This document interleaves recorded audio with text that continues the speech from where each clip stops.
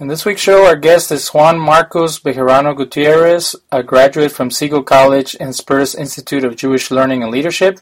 He's a rabbi who received ordination from Yeshiva Mesilat Yesharim. He lives in Dallas and is a researcher in Spanish Jewish history. He's the author of Secret Jews, The Complex Identity of Crypto-Jews and Crypto-Judaism. So as part of our exploration in the history of Spanish Jewry and their persecution, we're going to do part 2 with him. Last week we heard from David Ramirez, another researcher, and we're going to see from his perspective dealing with the history and the surviving communities in Latin America. So Dr. Bejarano Gutierrez, tell us about your interest in Spanish Jewish history. Hello, David. Thank you for having me on the show. It's a pleasure and an honor to be with you. The subject of Crypto-Judaism and Sephardic history in general has been a fascination of mine for more than 20 years. As I always relate to people, it's a personal story because it affects my family, but it's also a personal story in a different sense in that I work with individuals that are descendants of crypto-Jews. They're descendants of Anusim or Conversos, and many of them are struggling with different issues of identity, of faith. There are questions about Judaism, there are questions about Christianity, and so forth. And what I find fascinating is that many of them reflect in their personal experiences the kinds of challenges that Sephardic Jews and crypto-Jews of centuries past faced as well. So it's sort of an interesting bridge between the past and the present, and how history is a very important topic for those who are interested in anything related to the Jewish experience. What are some myths that people will perpetuate about these individuals? Well, I think I would say that they're more misunderstanding than necessarily myths. I think that what I do find sometimes is that there's a tendency among certain groups or certain individuals to conflate different ideas about Jewish identity and then about the Sephardic experience. So it's not something intentional, but this is the kind of information that they read on the internet. So it's one of the challenges that we face because there's so much information that's available online. People don't understand the concept of peer review. They don't understand the differences between scholarship and sort of opinion. For example, there was a family that I got to meet this last Shabbat. They came to a service that I was leading, and they were from a crypto-Jewish background. And we talked a little bit, and I was explaining to them that the challenge of the scholar or of the researcher is to be open-minded, but ultimately to base themselves on provable facts. We can state our opinion, we can provide conjecture about certain things that we don't know historically, but we always sort of have to have a foundation based off of things that we can verify. So one of the things he had mentioned, for example, was the common claim in the book of Obadiah about the exile or the exiles that are in Sepharad. And so I told him that, from an archaeological perspective, we know that Jews lived in the Iberian Peninsula from, the 3rd and 4th century, because we have tombstones and things of that nature that testify to that. Now, it's likely that they were there before, perhaps in the 1st century, maybe even farther back, but we don't know.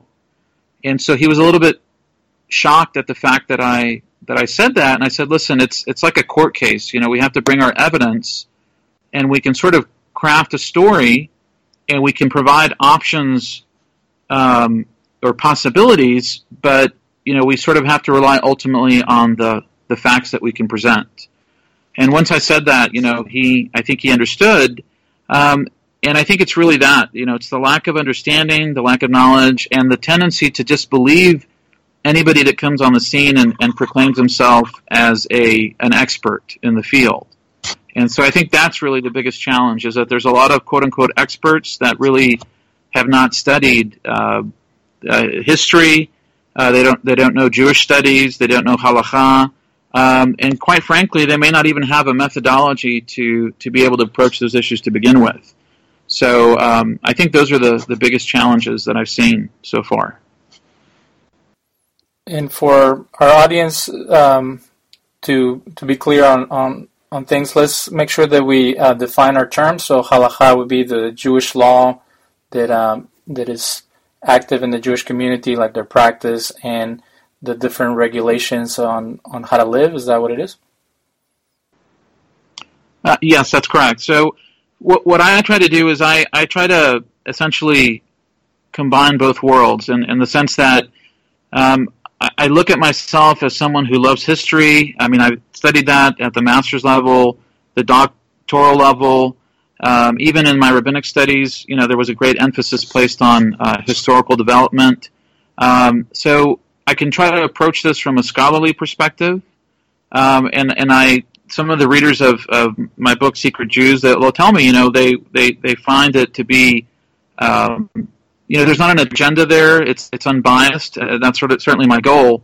And then if there's an interest on the individual to reconnect with their Jewish past, then I would sort of work within the realm of halakha and try to teach them about, Jewish beliefs and practices and so forth. So, for me, they're part of one world, but depending on the individual or the audience, I can try to separate those and then sort of present what I feel to be an honest opinion, and sort of state the fact, and then I can sort of state what I might personally believe on a particular issue. But that's sort of my goal is to be honest with people and lay the historical and the religious and philosophical issues on the table for them to consider when they approach this subject.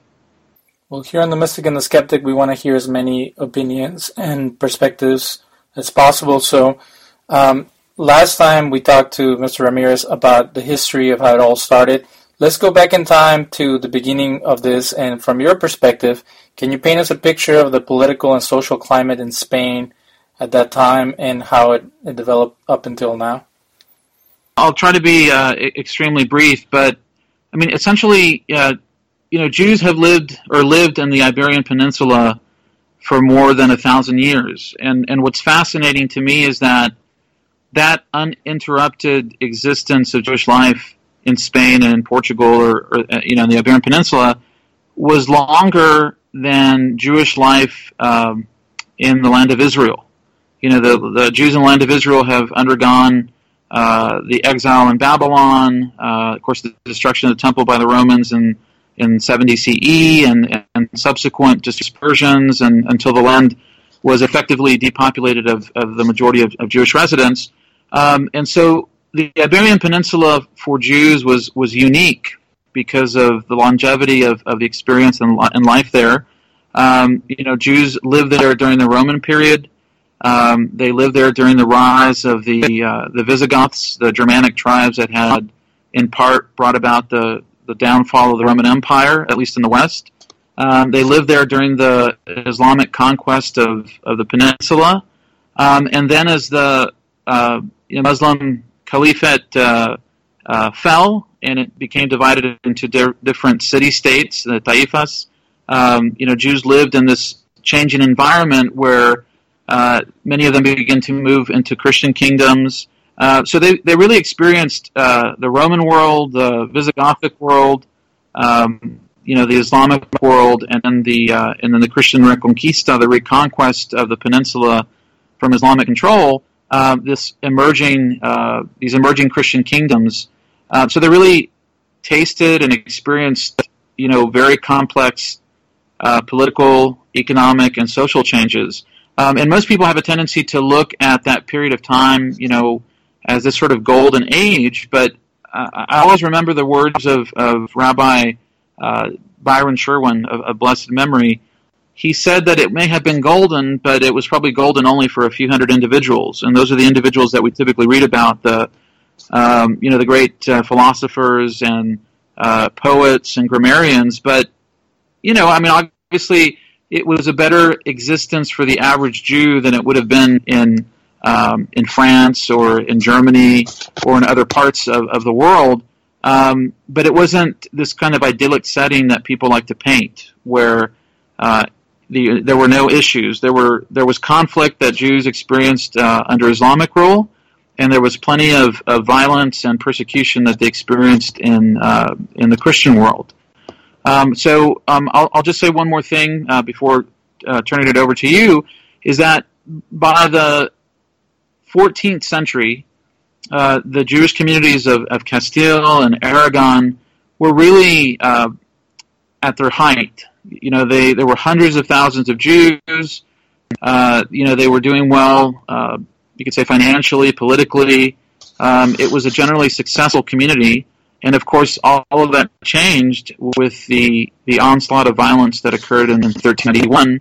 And for the next 100 years, we have a period of turmoil within the Jewish community because of the rise of these Conversos, of these converts to Christianity, these Jewish converts to Christianity, who become this middle ground between the established Jewish community and then the established Christian community.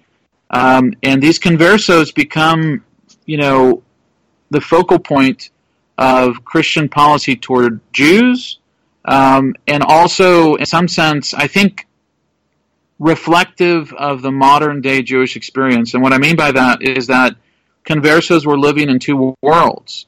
They were baptized Christians who continued to have Jewish family. They lived in the same neighborhoods. They ate the same foods. They often celebrated Passover. They kept Jewish customs with their family, but they were legally Christian. And my point in saying that they're reflective of the modern era is that you can think about the American experience in the sense that Jews today are extremely influenced by the non-Jewish culture around them, to the extent that they don't even realize how much they have absorbed American culture and American perspectives on faith and ideology. So it's a very interesting point of connection to the modern period, and of course it was a very important concern for the church and the monarchs in the late 14th and into the 15th and 16th centuries in Castile and Aragon. How is this connected to the history of anti-Semitism? Well, I think that there's two elements that we have to consider, and that is that Christianity I think we could argue from the beginnings of the 2nd century of the Common Era, and some would argue even before then, but we begin to see elements of anti-Judaism and anti-Semitism fairly clearly in the 2nd century among the church fathers, the ones that, at least according to the church, followed the early Christian community, the apostles, and that anti-Jewish sentiment begins to build over the next several centuries. Jews experienced that kind of oppression under the Visigothic kingdom, and it's very interesting because many Jews, of course, were forced to convert under the Visigoths, but the fact that they were from a Jewish background continued to distinguish them and to separate them from the rest of the Christian community.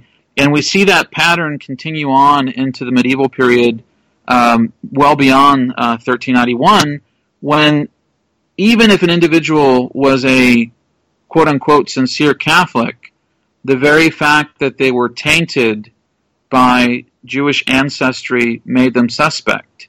And so we have this idea that Judaism is not simply a belief, but it's actually a genetic disorder, so to speak. And what I mean by that is that individuals who were from Jewish backgrounds were thought to be inclined toward keeping Jewish practices and Jewish customs, but there was something within them that was innate, as far as many old Christians were concerned, that forever branded them as suspect.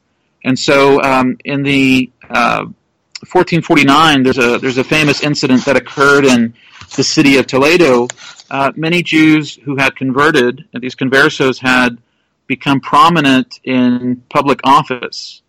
And there were accusations that many of them continued to practice Judaism secretly. Some of them were not so secret about it. Sometimes there were accusations that they were very flagrant in their observance. And the economic issues, the social advancement, the political advancement often brought the ire of old Christians.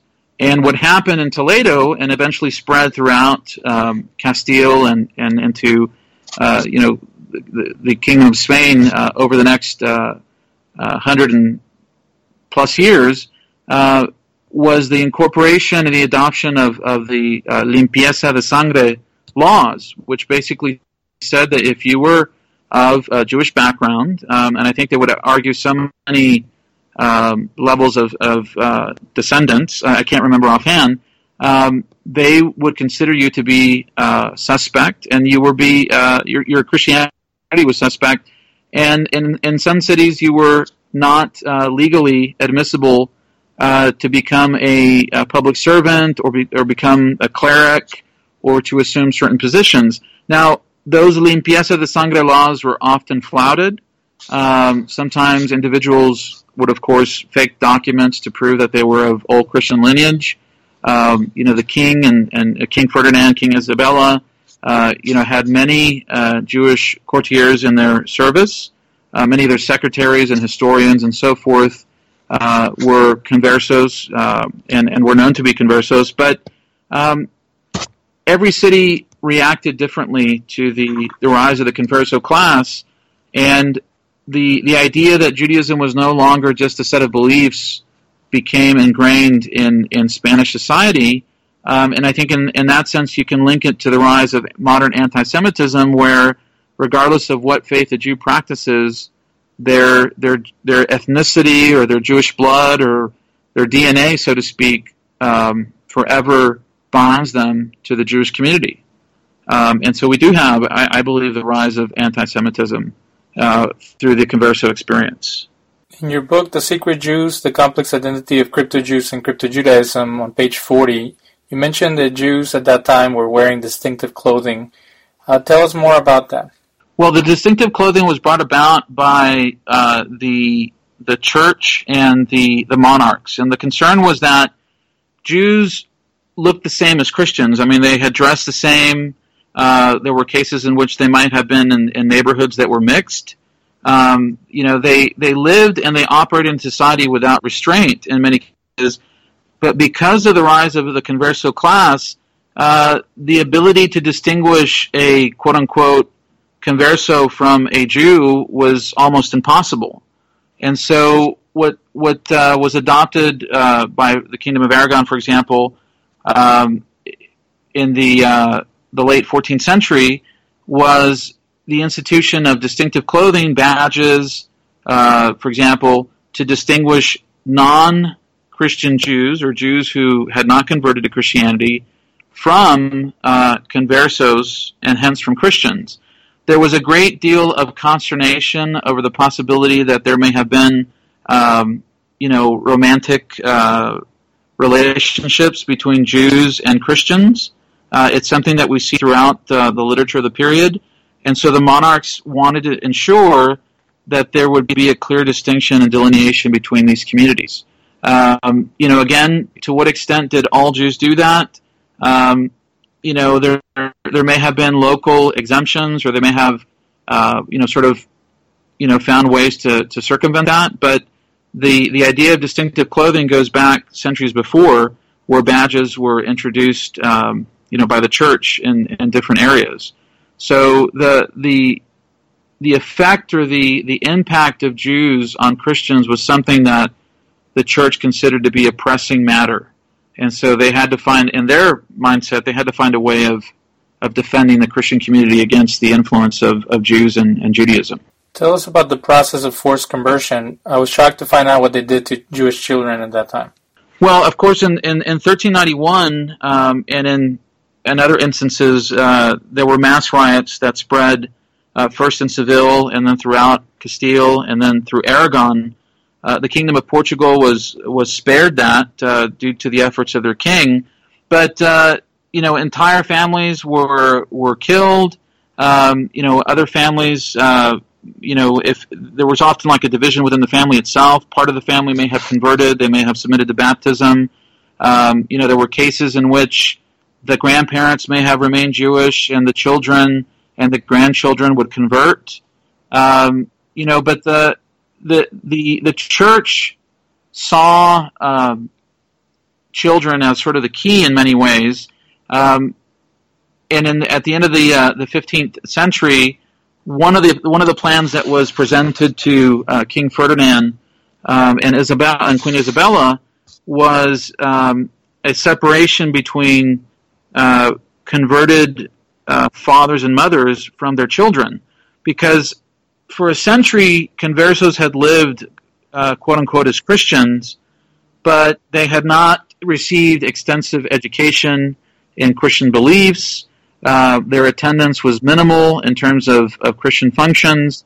There wasn't really a lot of enthusiasm on the part of the church and clerics to teach them. But so the idea that Jewish practices remained part of Converso identity is very easy to understand. They hadn't become Christians, willfully for the most part.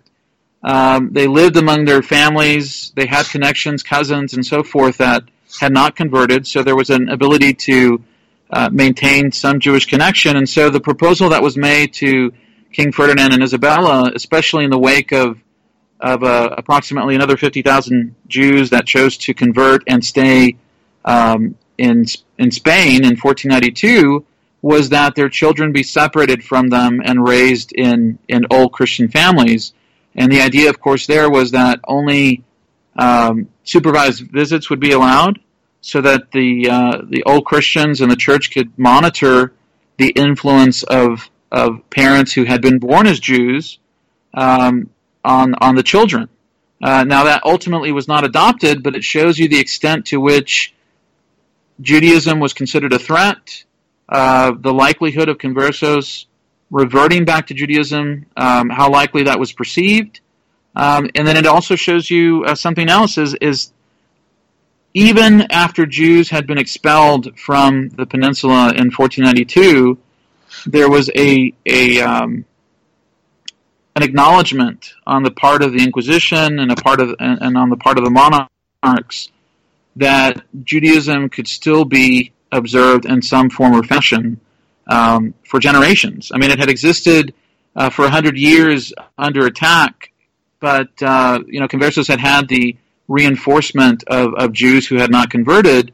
But I think the fact that they were willing to consider these kinds of things reveals how strong Jewish identity remained among the Conversos, that they would even consider this. So I think that's quite telling. In your book, you mentioned that there was a couple of instances where some of the persecuted people took up arms against their foes. Can you tell us a little bit about them? Yes. In 1449 in Toledo, and in various cases, I think it's 1467, 1473, there are various cities, I think in Ciudad Real. I don't have my notes in front of me, so I apologize.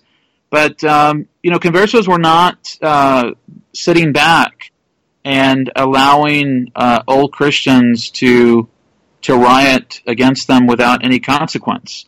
There's a description of a battle that took place where I think there was something like 300 Conversos that formed like a militia, and they basically threatened the rest of the town that if any one of them was touched, they would react violently. There's cannon involved. There's another occurrence in the book that I talk about actual siege engines being used. I mean, it's like a story. I mean, it's a novel, for lack of a better term. It's amazing the extent to which Conversos were willing to take up arms. I also discuss in the book, of course, I think a little bit of information on the action of some Conversos against the establishment of the Inquisition. There's the murder of Pedro Arbues. There's different assassination plots that are planned against other inquisitors. I mean, it's a community that is striving to protect itself. And if the church and if the monarchs were not willing to defend them against, perhaps real or false accusations, many of them were willing to take up arms and defend themselves. So it's interesting, and your question leads to another point, is that by the 1450s and 60s, many Conversos supported a strong monarchy. And they supported a strong monarchy because they believed that the monarchs would be able to protect them and the Jewish community. So the Jews who had not converted were in favor of a strong monarchy. Conversos wanted that because it would protect them and their rights. And yet, what's amazing is that the fact that they wanted a strong monarchy would ultimately be their demise. And what do I mean by that? If it had not been for Jewish and Converso support, at least one could argue, for King Ferdinand and Isabella, the decision of 1492 would not have been possible. And what I mean by that is that because there were so many civil wars that had taken place in Castile and in Aragon and so forth, the support that was given to strong monarchs ultimately allowed an edict of expulsion to become a possibility. So I guess you would say it's ironic that in voting or in supporting, supporting this strong kingship and queenship, they ultimately ceded the destruction of the Jewish community in Spain. So it's a tragedy that you often find repeated in Jewish history. You mentioned in one of our conversations that people are fascinated with the Inquisition. How is this so? Well, I think that many people are mistaken about what the Inquisition was about. Most people that I talk to that are not familiar with Inquisitional history do not understand that the Spanish Inquisition and of course the Portuguese Inquisition, when it was established, their focal point, or their focus in the first several decades of their existence was specifically on the threat of Judaizing among Conversos. The Inquisition, of course, has its seeds in the early medieval period. It began as a tribunal to root out the Albigensian heresy, and you can even find earlier tribunals that existed during the times of the Emperor Theodosius and Justinian. But the Spanish Inquisition was unique in the sense that it had the apparatus of the state behind it. Before that period, you would have what we call the Papal Inquisitions. They were usually headed by a local bishop. They could obviously perform investigations, and what we see in the immediate aftermath of the violence of 1391, especially in the Kingdom of Aragon, we see inquisitors, local bishops undertaking activities in conjunction with the King of Aragon to root out Judaizing. The punishments were usually not as severe. There might be financial penalties, things of that nature, but the Inquisition was active. But what we see under King Ferdinand and Queen Isabella is an Inquisition that is a very highly tuned bureaucracy. It's a fine-tuned machine. It's amazing from just a historical perspective, the extent of documentation that they provided. The investigations and the sessions, the court sessions, if you will, were sealed for the most part. And so when we look at the amount of notes that we're taking, it's truly amazing, because whatever we think about the legitimacy of the depositions or the confessions or the questions that were asked of the individuals, the amount of notes that were taken, the discussions are copious. It's very large volumes of information. And of course the Inquisition had tremendous authority and power to be able to root out what they considered to be the number one threat to the kingdom, which was this Judaizing, this heresy. In subsequent decades, after having prosecuted thousands and thousands of Conversos, they began to shift their attention toward the emergence of Protestantism, bigamy, witchcraft, homosexuality, other things of that nature. But what we see in the 1500s and again in the 1600s is we have periods of the resurgence of Judaizing as a major point of concern. And so what's fascinating is that, of course, the Inquisition doesn't end until the 19th century.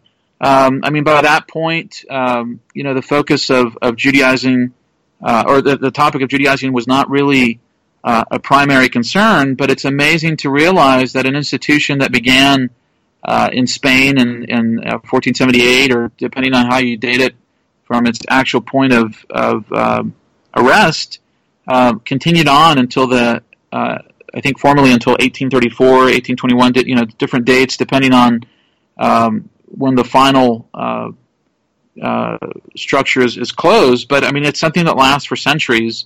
And it's, like I said, it's often misunderstood, but the primary reason was Conversos, and I think that is what most people fail to realize. So what is the evidence that shows that the expulsion happened for Jews not to have any influence on the Conversos? Well, if you look at the edict of expulsion that was given by King Ferdinand and Queen Isabella, it specifically states that the expulsion is essentially the final solution, if you will, to the Converso problem. And what they say is that, I'm paraphrasing, we've had an Inquisition that has been active. They've documented that, Conversos are receiving help from non-converted Jews, in a variety of ways. They're being taught Judaism.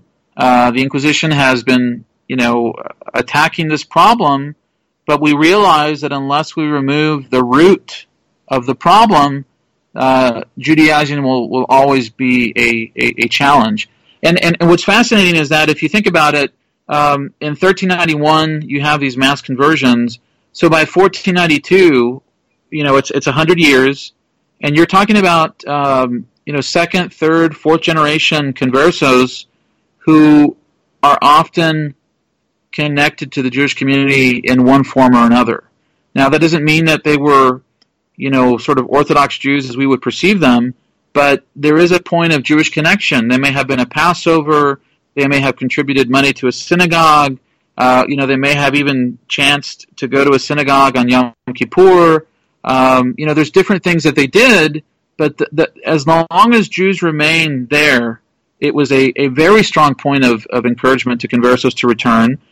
And I highlighted in Secret Jews various examples where, you have a family member who invites their Converso cousin to come over to their house to celebrate Passover, or they spend time with them, and of course they're eating kosher food, they're drinking kosher wine. I mean, it's something that reinforces the experience of being Jewish, and it's very interesting. I think you'll find this fascinating. One of the individuals that visited a service that we had at our home about a month ago, he had read, he was reading Secret Jews, and there was a quote that I had that, feasting or eating at a Jew's table was a tremendous experience for a Converso, because what they could theorize about Judaism, what they might read about it, what they might hear about it, was not the same as an experience in a Jew's home. They would recite the brachot, the blessings before the meal. They would eat kosher food. They would sing, if it was on Shabbat, they might sing Zemirot, or they might do the Birkat HaMazon, the grace after meals. It would be a Jewish experience that was unequal to them. And what was fascinating to me was that this individual who, is coming from a crypto-Jewish background said that he felt the same thing. He ate with us, we davened, we prayed, we sang songs. I mean, he felt that he was living out something that he had read about, from the 14th and 15th centuries. So it was an amazing experience for those individuals to have the reinforcement and encouragement of Jews who had not converted, and it often motivated Conversos to leave the peninsula, to return to Judaism, and oftentimes, even if they didn't leave, to take very bold steps to maintain Jewish identity while they lived in Spain. So how did the leaders of the Jewish community feel about these forced converts? Well, I think that, like anything, there is it's a wide spectrum. I would say that if I had to describe it briefly, I would say that they were always open to Conversos returning to Judaism. I think the extent of discussion on this topic is reflected in quite a few responsa. You have a community that is asked a question about a woman who is a converso woman who is married in Spain to another converso. She has a ketubah, she leaves, and a community in North Africa, for example, might be asking, what do we do? Does she have to get a get? Does she have to get a legal divorce? Is the marriage valid to begin with? And you have these kinds of questions. You have questions about the kosher status of wine that is under the supervision of conversos. You have conversos writing questions about, what do I do in certain circumstances that, I have my non-Jewish neighbors, my Christian neighbors that are going to see what I'm eating. It's Passover. If I don't eat, if I eat chametz or if I eat leaven, is that acceptable? I mean, there's all kinds of correspondence that take place, and the very fact that these questions are being asked shows you that conversos were something that were important to the Jewish community. And I would suggest that in most cases you find a desire on the part of rabbis and communities to welcome them in, and to make allowances under Jewish law, to find scenarios where they can be flexible with Jewish law, to embrace them. And I'll give you one example. The problem of marriage was a great consideration, because you often had women fleeing the peninsula to join Jewish communities in the Ottoman Empire or North Africa.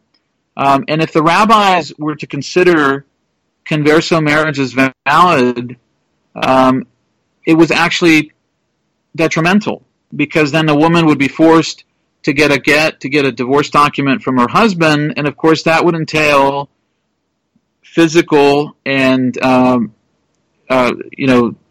danger, but also the practicalities of undergoing a trip like that. And, in that period of time was also extremely complicated as well. So sometimes the rabbis make decisions that seem to be negative with regards or with respect to the Jewish identity of conversos, but they're actually beneficial, because their concern is to deal with the individual that has made it out, and not necessarily with the theoretical status of the conversos that had not made it out. In other cases, there's a incident that I recorded in the book where there was an individual in I can't remember if it was in Venice, but it was in the Italian peninsula, and he had fled the Iberian Peninsula. He was very sincere about Judaism. He contributed to the welfare of the synagogue. He prayed. He was extremely zealous, but he had not circumcised himself, because his plan was to return to the peninsula and essentially liquidate his assets and, of course, escape again. And there's actually a dialogue there between the rabbis as to whether this individual should be allowed to come up to the Torah and participate in the honors. And you have some disagreement there. And the disagreement is not specifically over this individual, but the message that it might send to others. But the very fact that they're having that conversation shows you that they're wanting to do everything to, encourage this individual to recognize that circumstances were complicated, and at the same time, they don't want to give like a get out of jail free card for conversos that were not willing to make a sacrifice. And so sometimes you find rabbis like Rabbi Mortera in Amsterdam, who give these very harsh sermons about conversos who have stayed in the peninsula. If they don't repent, they're in dangers of the fires of hell. Things of that nature, and it strikes you as a very negative tone. But I think if you look at the context of what he and others wrote, he really wants to motivate these individuals to leave, and he wants them to get out to a place where they say, "Listen, it's going to be challenging. There's going to be sacrifice, but I need to make the effort to move and to leave. To get my family to come with me." There was an incident that I recorded in Secret Jews about a community in France. I think it was in Bayonne. They write to Amsterdam and they ask, we're not circumcised. Technically it's not legal for us to practice Judaism openly. We received a letter. We had a visitor that said basically we're cut off from Israel. We don't. If we're not circumcised, we're going to perish, etc. And there's a rabbi that responds to them. And on the one hand, he tells them, circumcision, Brit Milah, is not going to resolve all your problems. I mean, it's a sign of the covenant, but it's one component. As long as you continue to live, sort of this outward Catholic lifestyle, you're not going to be, for lack of a better term, saved. But at the same time, at the end of the letter, he says, what we do not wish for you to be cut off. We want, he's embracing them, even as he may be chastising them. They are part of the people of Israel, even if they are not in good standing. And I think that's what you see. You sort of this push and pull. They want to draw Conversos to Judaism, and they want them to return to the Jewish community. So I would say that overall it's positive. You're always going to find exceptions, but I think that the rabbis are focused on bringing Conversos back to the community.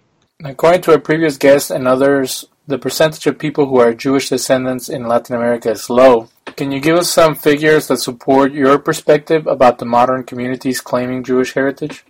Well, I think that the issue that you have to start off with is, of course, what do we mean by Jewish? And obviously, there's the halachic perspective that someone who is born to a Jewish mother is a Jew in perpetuity. And of course, if there's an unbroken matrilineal line, then it doesn't matter that the individual, the ancestors, may have converted. But the difficulty that we have, of course, with individuals in Latin America or individuals who are claiming this Converso background is the question of documentation. So, some people, have argued that, we should look at the oral tradition, the practices of these individuals, their family, things that are distinctively Jewish. And I think that's a good starting point. I think that it's not an easy question, and I don't think that I think we should be very careful in doubting the assertions of individuals who are looking to return to the community of Israel. I think there have been plenty of circumstances where, we have to recognize that there is, unfortunately, a political component involved in accepting Jews. Even individuals that choose to go through conversion often find that those conversions are not accepted. I've known individuals that have converted multiple times, and tragically the conversions have not been accepted, even though they've been done in Orthodox settings. And so when an individual comes to me and tells me they're from a Converso background, I take him at face value. But what I do is I see or I observe what the commitment of the individual is. And then if there are issues that need to be resolved, if there is a Brit Milah, circumcision that has to take place, or if there are marriage issues, things of that nature, then I try to explain sort of the requirements that are in place for these individuals. And so I think we have to realize that everybody is at a different place along their journey. And I think that, pushing away people who are not sincere, I think, is fine. But of course, it's difficult sometimes to judge that sincerity. We sort of have to take individuals on a case-by-case basis. I have personally not seen myriads of individuals claiming to be Converso backgrounds. So I know that others have claimed that, and they usually point to occurrences of churches in Latin America or something. But I think for the most part, those are isolated incidents. I think it's difficult to dismiss someone's claim without understanding where they're coming from and their personal history, the background, the oral traditions that they have.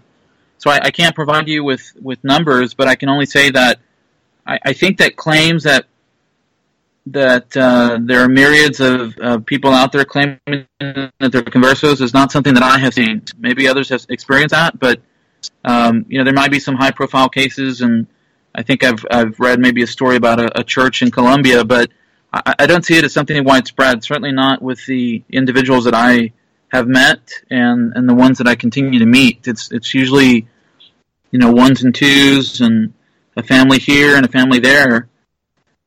There's a rabbi, Joseph Garcia in Phoenix, Arizona, and I think he claims that he has helped about 400 people, and he has been doing this, probably 10 to 12 years or something like that. I mean, 400 sounds like a lot, but it's a relatively small number.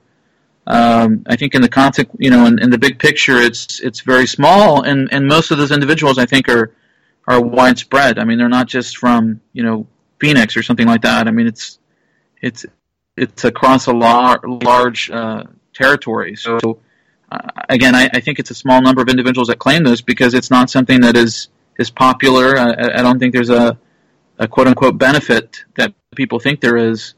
And it takes a lot of sacrifice and commitment to follow through with this, especially if you're looking to re-embrace Judaism from a religious perspective. Can you tell us more about your organization and what are the options for the descendants of crypto-Jews in our day? The organization that I have is called the Benei Anusim Center for Education, and it came about, it started as a blog a couple years ago, and I actually had people contact me through the blog. Some of them were local, and some of them were from within the state of Texas. Some of them were outside of the state of Texas and in other states, and even in other countries. And the focus of the center was to provide education, articles, links for people that were interested in learning about the crypto-Jewish experience from a historical perspective, to learn about it from a religious perspective, and then also to be a point of education for those that were interested in investigating Judaism religiously. And so the newest dimension to the organization has been publishing. Of course, my great focus is on specifically crypto-Jewish studies. That's where Secret Jews comes from. But I'm working on a book on the Inquisition. And then I've also focused on publishing short introductions to kosher, Jewish prayer, things of that nature that will eventually, God willing, be translated into Spanish. We have our first book that has just been translated. We just have to go through the setting, entering everything. It's been done manually, and so. That's one dimension of the center. The second is really on a practical level. There are lectures that I give locally in the Dallas-Fort Worth area. Lectures on different topics. Sometimes they're related specifically to Crypto-Judaism. A lot of the individuals that attend are interested in understanding Judaism better. So, for example, about a month ago, I gave an introduction to the Torah Shebe'al Peh, the oral law. And before that, I had talked about different types of Judaism. So it's a mixture of things that are specifically focused on the crypto-Jewish experience. Some are on the broader Sephardic experience. And then the other component is actually having Jewish events for individuals that are from this background. So, for example, we're having a Seder for people that I have met through the center. We have services right now that we're conducting approximately once or twice a month. We'll do shacharit services, morning services on Shabbat. We'll do an occasional evening service for the end of Shabbat, Havdalah, things of that nature. We've done some Shabbat dinners in the past. So there's sort of multiple endeavors at work, and we're trying to sort of address each need as it presents itself. If somebody just has an interest in this area historically, then we have material that they can learn from. If there's an interest in individuals reconnecting with the Jewish community, then I try to help them out as a rabbi. And there are also individuals that are from Christian backgrounds that are not Conversos that simply learn about this. They're fascinated by it, and they want to have a deeper appreciation of Judaism and the Jewish people in general. So it becomes an excellent opportunity to build some interfaith bridges, help fight anti-Semitism, and give them a new appreciation for the complexity of the Hispanic experience. So those are things that we're working on, and I think you didn't mention it, but I'm a full-time engineer, so that takes most of my time. But these things are very important to me. I'm very passionate about them, and it just excites me to be able to connect with people in different cities, different states, different countries, and it's ones and twos, but it does add up, and it is fascinating to connect with other individuals that have this interest and this passion. Before we close, can you just tell us a little bit about the politics and the issues that people face? I know you mentioned that you're trying to combat that and try to help people through it, but what's the overall climate nowadays? In your book, you mentioned that people being persecuted against all odds were able to keep some semblance of Judaism in their lives, and nowadays, with no persecution, we're still struggling with people becoming disenfranchised or even disinterested in religion altogether. So what are the things that people who find out about their ancestry, either through oral tradition or through their research, what are the things that they'll face from the get-go?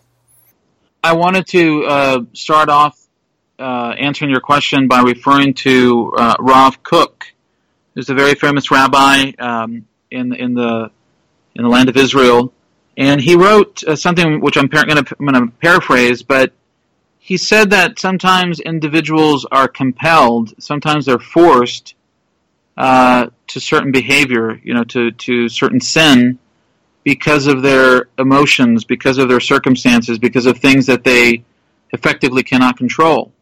And it was interesting to me that he used the image of the Hebrew word ones, this compulsion or this force to sort of have a compassion toward individuals that had commit a sin. And my point in saying that is that in our society today, there are circumstances which often compel individuals into decisions that they would not normally make. I was having a conversation with one individual who comes from a crypto-Jewish background, and he really hesitated in sharing this with some of his family because he anticipated that there would be conflict. That's an issue. I have other circumstances where there's conflict between a married couple. There's issues with the greater family. There's not an openness. Maybe the family is religiously devout. They might be Protestant or they might be Catholic, or they may not have any religious background, but they may have an element that in them that really shuns the Jewish community. So I think the most important challenge that people face is the familial one. The price or the cost of choosing a Jewish identity or re-embracing that with a family that is not supportive. I think that's the number one issue. I think the second issue is the simple fact that because of their Hispanic backgrounds, there oftentimes is not the kind of acceptance that is ideal within the established Jewish community. If they go, what I have seen personally, and it's not intended as a critique, but many of the families that I work with are socially and, for lack of a better term, they're very conservative in their family values. So they often go to progressive Jewish congregations, and even though they might be accepted, Jewishly on a certain level, they often struggle to identify with things that they're not accustomed to. And then if they go to more traditional or Orthodox settings, then they have their Jewishness questioned, and then they run into another problem. So it's almost like they don't have there's not a place for them. If they go to the Orthodox, then their Jewishness is going to be discounted, and they'll have to convert.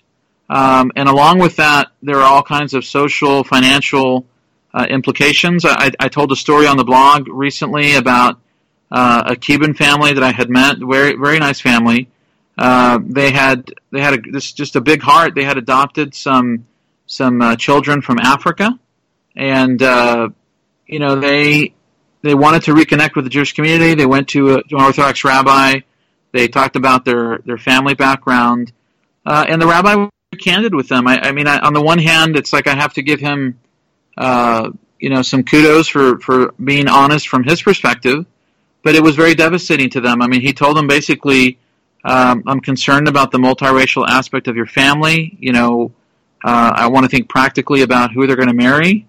And then there was a financial issue. They were not in a good financial position, and conversion for them was going to require a Jewish Orthodox day school that was going to cost $10,000 to $15,000 a piece.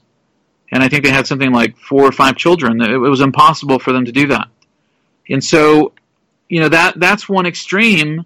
But I think that people that are embracing or rediscovering their past, their family backgrounds, they often don't realize the obstacles that they may face. So they may not be fleeing persecution from Spain, but they may be facing rejection by their family. They may be facing rejection by an established Jewish community. They may be facing financial difficulties. They may be facing, cultural, even linguistic issues. They're minorities within the United States, and then they're almost, in a sense, becoming minorities of the minorities by pursuing a Jewish identity. And sometimes that can be too much for some people to handle, and oftentimes it may be overwhelming. So I think that these are very real issues. They may not be violent in terms of the suffering that people face, but they're real nonetheless. And I think that what I hope to achieve is at least lend an ear to them and let them know that somebody understands, where they're coming from. On a final note, there's a big section in your book about the people who were Conversos or crypto-Jews who were just so disenfranchised and so discouraged with religion altogether that they became the first skeptics and the people who kind of brought in naturalistic philosophy. And I came across the book Nothing Sacred by Douglas Rushkoff, where he talks about how nowadays religion is losing its relevancy. And you and I were talking about how sometimes because of politics or because of modern ideas, religion is kind of being segregated to the realm of scholars or of people on the fringes. So what aspect of the crypto-Jewish experience can help us understand the modern-day struggle and the issues that all people deal with when it comes down to spiritual perspectives and religion in general? I mean, I'll be honest, I think that's a very complex question, but I think that if we look back at the individuals, particularly in Amsterdam, for example, they had oftentimes, obviously Christian education. They were leaving Portugal or Spain.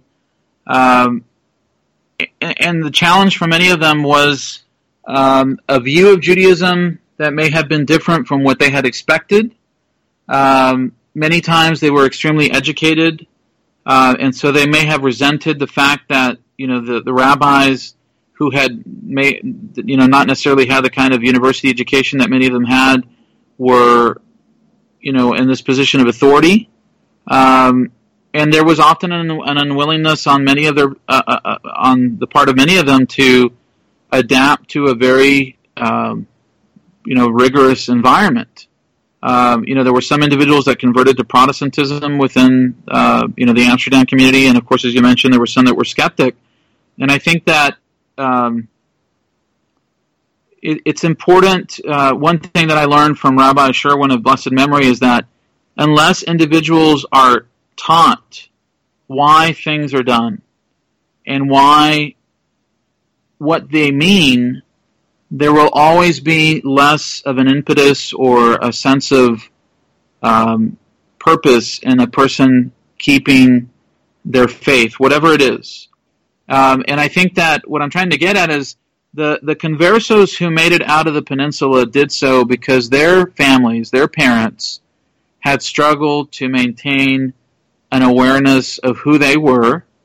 They managed to pass an identity of faith to them, and they were willing to undergo suffering, financial loss, even potential capture by the Inquisition, because they really believed in what their families, their ancestors had given to them. It may have been imperfect, it may have been partial, it may have been flawed, but they gave them this idea that they were linked to the people of Israel, that they were Jews, and that they had an obligation to maintain that identity with them into the future. And so I think that unless Jews do something because they really believe it, Jewish identity will fade. And I think that it's interesting that someone like Baruch Spinoza or Benedictus Spinoza was actually an individual that grew up in the community. So sometimes you have these situations where an individual grows up in a religious context and still chooses to abandon it, still chooses to essentially leave the community. So it's not so clear cut sometimes. It's not just because an individual may not have that background, but even after having that background, certain individuals find other perspectives alluring, and it's something that we can't necessarily diagnose, but on an individual basis. But I think that the Converso experience illuminates our understanding of our situation in America and of Western Jewry in the sense that we have a struggle to live in two worlds, and how we integrate the Jewish world into our daily life will ultimately be the arbiter of whether we're successful or not. Well, thank you so much for your time, Dr. Bejarano Gutierrez, and we hope that in the future we can have you on again to talk about philosophy, religion, or how spirituality can still be relevant. If people want to find your book, how can they get a hold of it? They can obviously go to Amazon and just type in Secret Jews, and it will come up. As I mentioned, there's several books that I have published. And you can also visit cryptojewesheducation.com, cryptojewesheducation.com. I try to update that blog as much as possible, and I also try to highlight books by other authors. I recently had a review of a colleague's recently published work, and you can contact me through the blog as well. If you get one of the books, please contact me. I love to hear feedback, and I want to know what I can improve. If something's not clear, I really appreciate the engagement, and I want it to be a work that is improved on in the future. Regardless of the revisions that it takes, I want it to be sort of a living document that can be added to and improved on for the future.